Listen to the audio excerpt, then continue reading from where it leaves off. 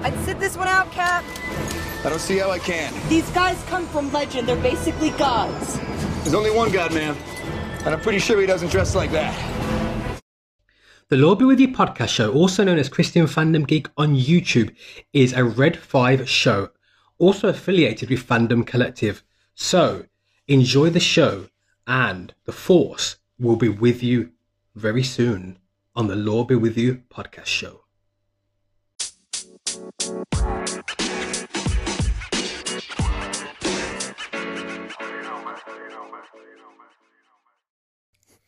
Hello there. It's most things Christian Fandom Geek. Shouldn't it be all things Christian Fandom Geek? Yeah, it's your boy. It's your second favourite channel and show, the Lord Be With You podcast show. Just a few reflections and thoughts on the first episode of season 3. Although in the USA you guys call it series, but it's season 3 of Mandalorian. Just some thoughts. This is going to have a few spoilers in, guys, but I'm not going to go spoiler heavy, so don't panic. I'm not going to go too far if you haven't seen the first episode. The first spoiler I'll give you, which isn't too intense, is the fact that it's a short episode. I think it was about 27. Was it 27 or 37 minutes? Anyway, it was a really short episode.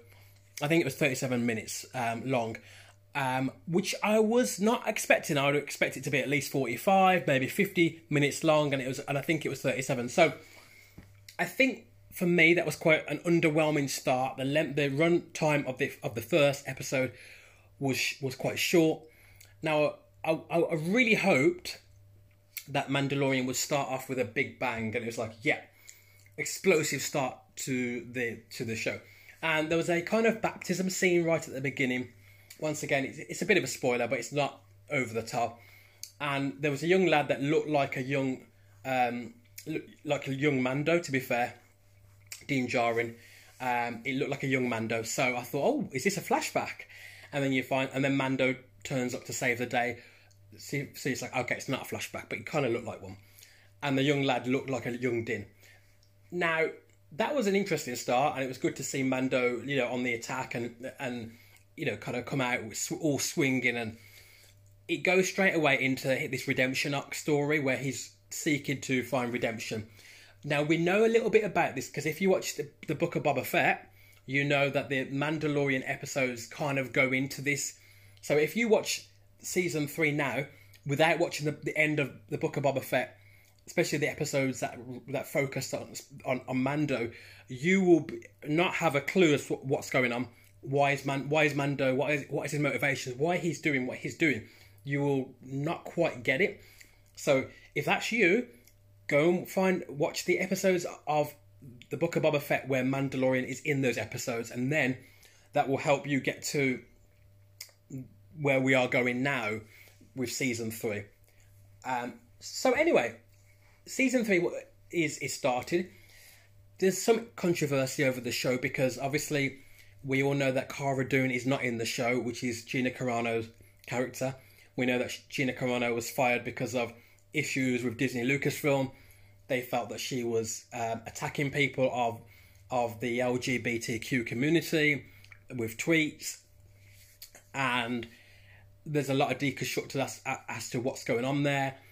There's fans that are pro Gina, and there's also people that are against Gina. For myself, I like Gina as an actress. I don't think she's the best actress of all time, guys. I'm not gonna overplay it.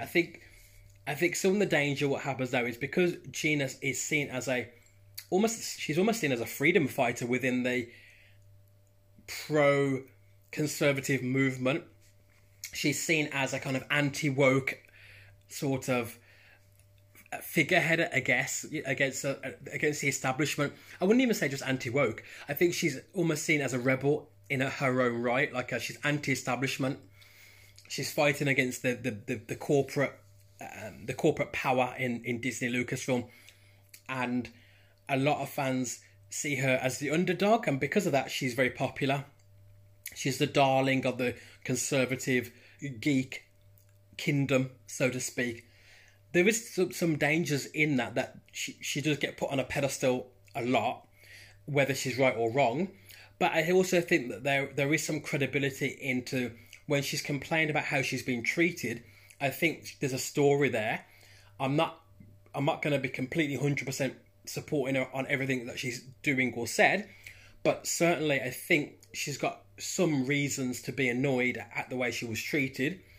I think that there was a kind of agenda against her politics, but I also think that she's been very unwise in how she expressed herself in terms of her political views.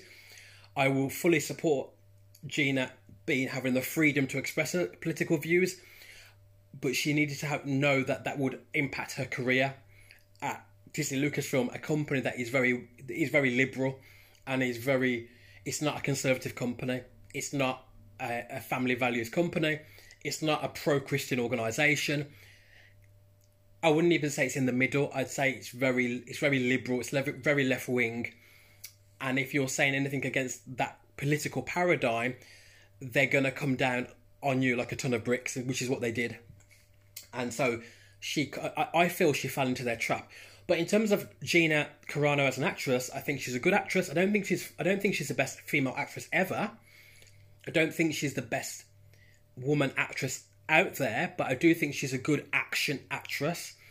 And it is very evident from the first season, from the first probably 20 minutes into episode 1 of Mando season 3, that her character Cara Dune is missed on the show. Watching the whole of that episode, the one thing that kind of was conspicuous by its absence was Cara Dune. They gave a one-line explanation as to why she's not there, which wasn't satisfactory, which wasn't done in a very good way. It was just a by the way, she's not here sort of thing. A lot of fans won't be happy with it. Some people will be sympathetic towards Disney Lucasfilm, towards Kathleen Kennedy, towards Jon Favreau and Dave Filoni, and say, well, look, they're doing the best with what they could do based on the situation. Maybe that's a fair point. However, the show is not the same without her, I'm going to be honest.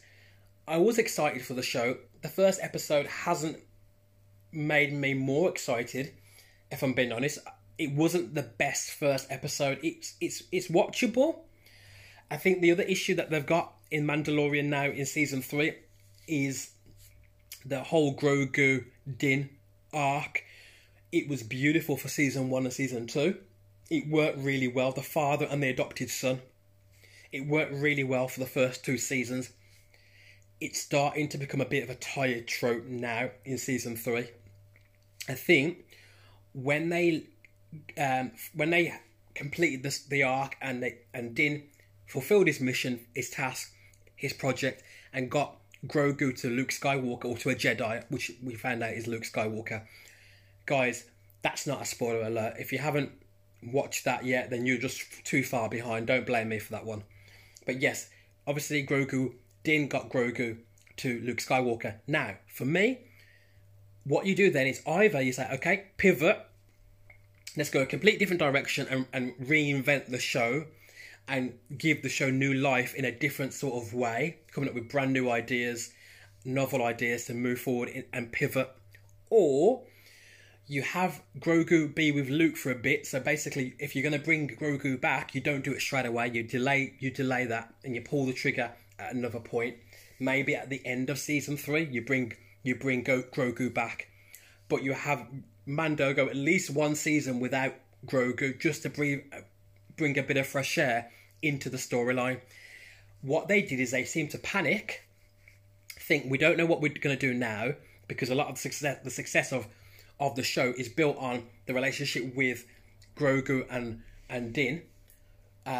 They seem to panic, and then they've pulled the trigger too soon, and they've brought Grogu back immediately. So by the time you get to in the book of Boba Fett, which is almost like Mandalorian 2.5, you've got them reunited before even season 3 starts. You've got them reunited already.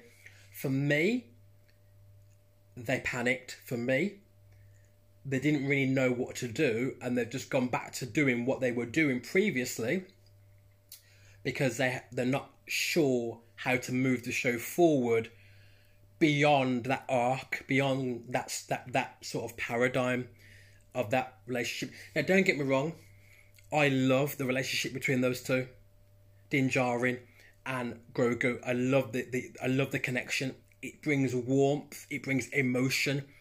It brings connection to the story. It brings humanity to the story. It brings humanity to Din Djarin and the Mandalorian, because obviously he's wearing that armor, and he's a bounty hunter. He's not a very nice guy, really, if you think about it. He's an anti-hero. He's not a nice guy.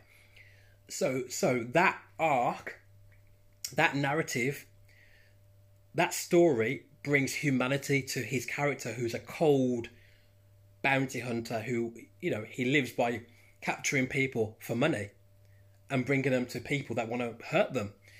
That brings a redemptive arc to him as a father, and it brings humanity to him. So I get it. I get why you don't want to go away from that story, but ultimately, there's only so much you could do that story, and they refuse to give it some air. They refuse to say, okay, come away from it, then we'll go back to it. In doing that, you would have given the audience, like myself and others who are Mandalorian fans, you would have give us time to miss Grogu and Din together, so that when you bring them together again, it means something. It has a purpose. It has value. We're excited that they're reunited. We feel like, oh my gosh, these guys are back. This is amazing, and we can go, and it brings a sort of bounce of momentum to it. Now we're just thinking, oh gosh, they pulled the trigger too soon.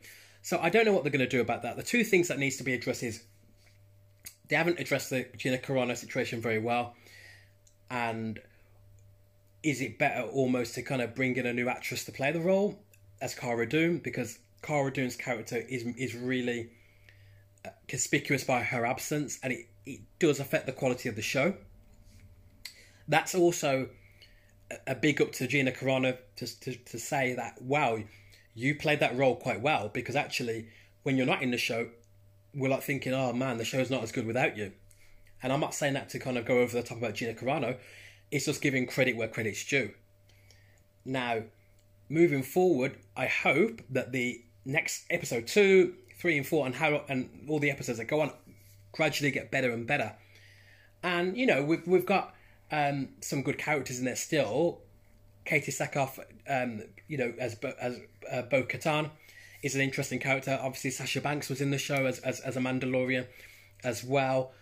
So there are good characters that we can look to, but it's still not the same show as it was in season 1 and season 2. The other thing that people say is that they do heavily rely on cameos.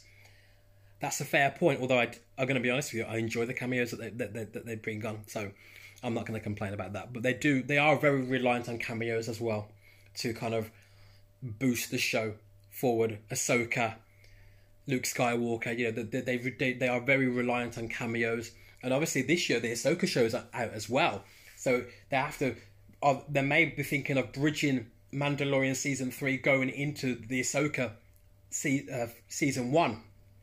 So that will be very interesting how if those two shows are going to connect. I would imagine they will connect in some way. That seems to make sense to me.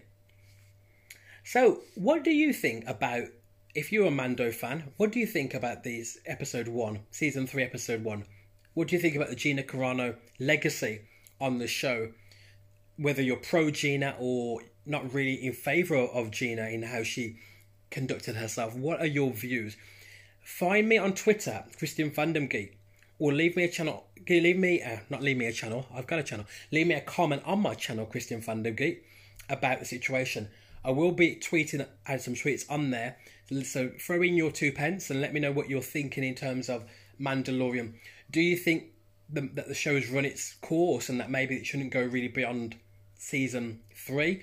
Or do you think there should be a season 4 and a season 5? Or do you think they should pivot away from the Mandalorian universe? I did say previously, if I'm being honest, that the Mandalorian universe is the best thing about Star Wars at the moment, including TV shows and films.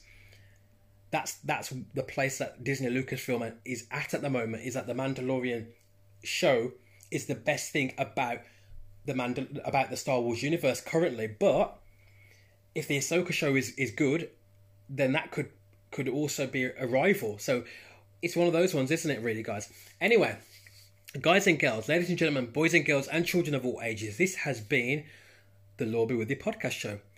Thank you for listening to this episode. I do appreciate it.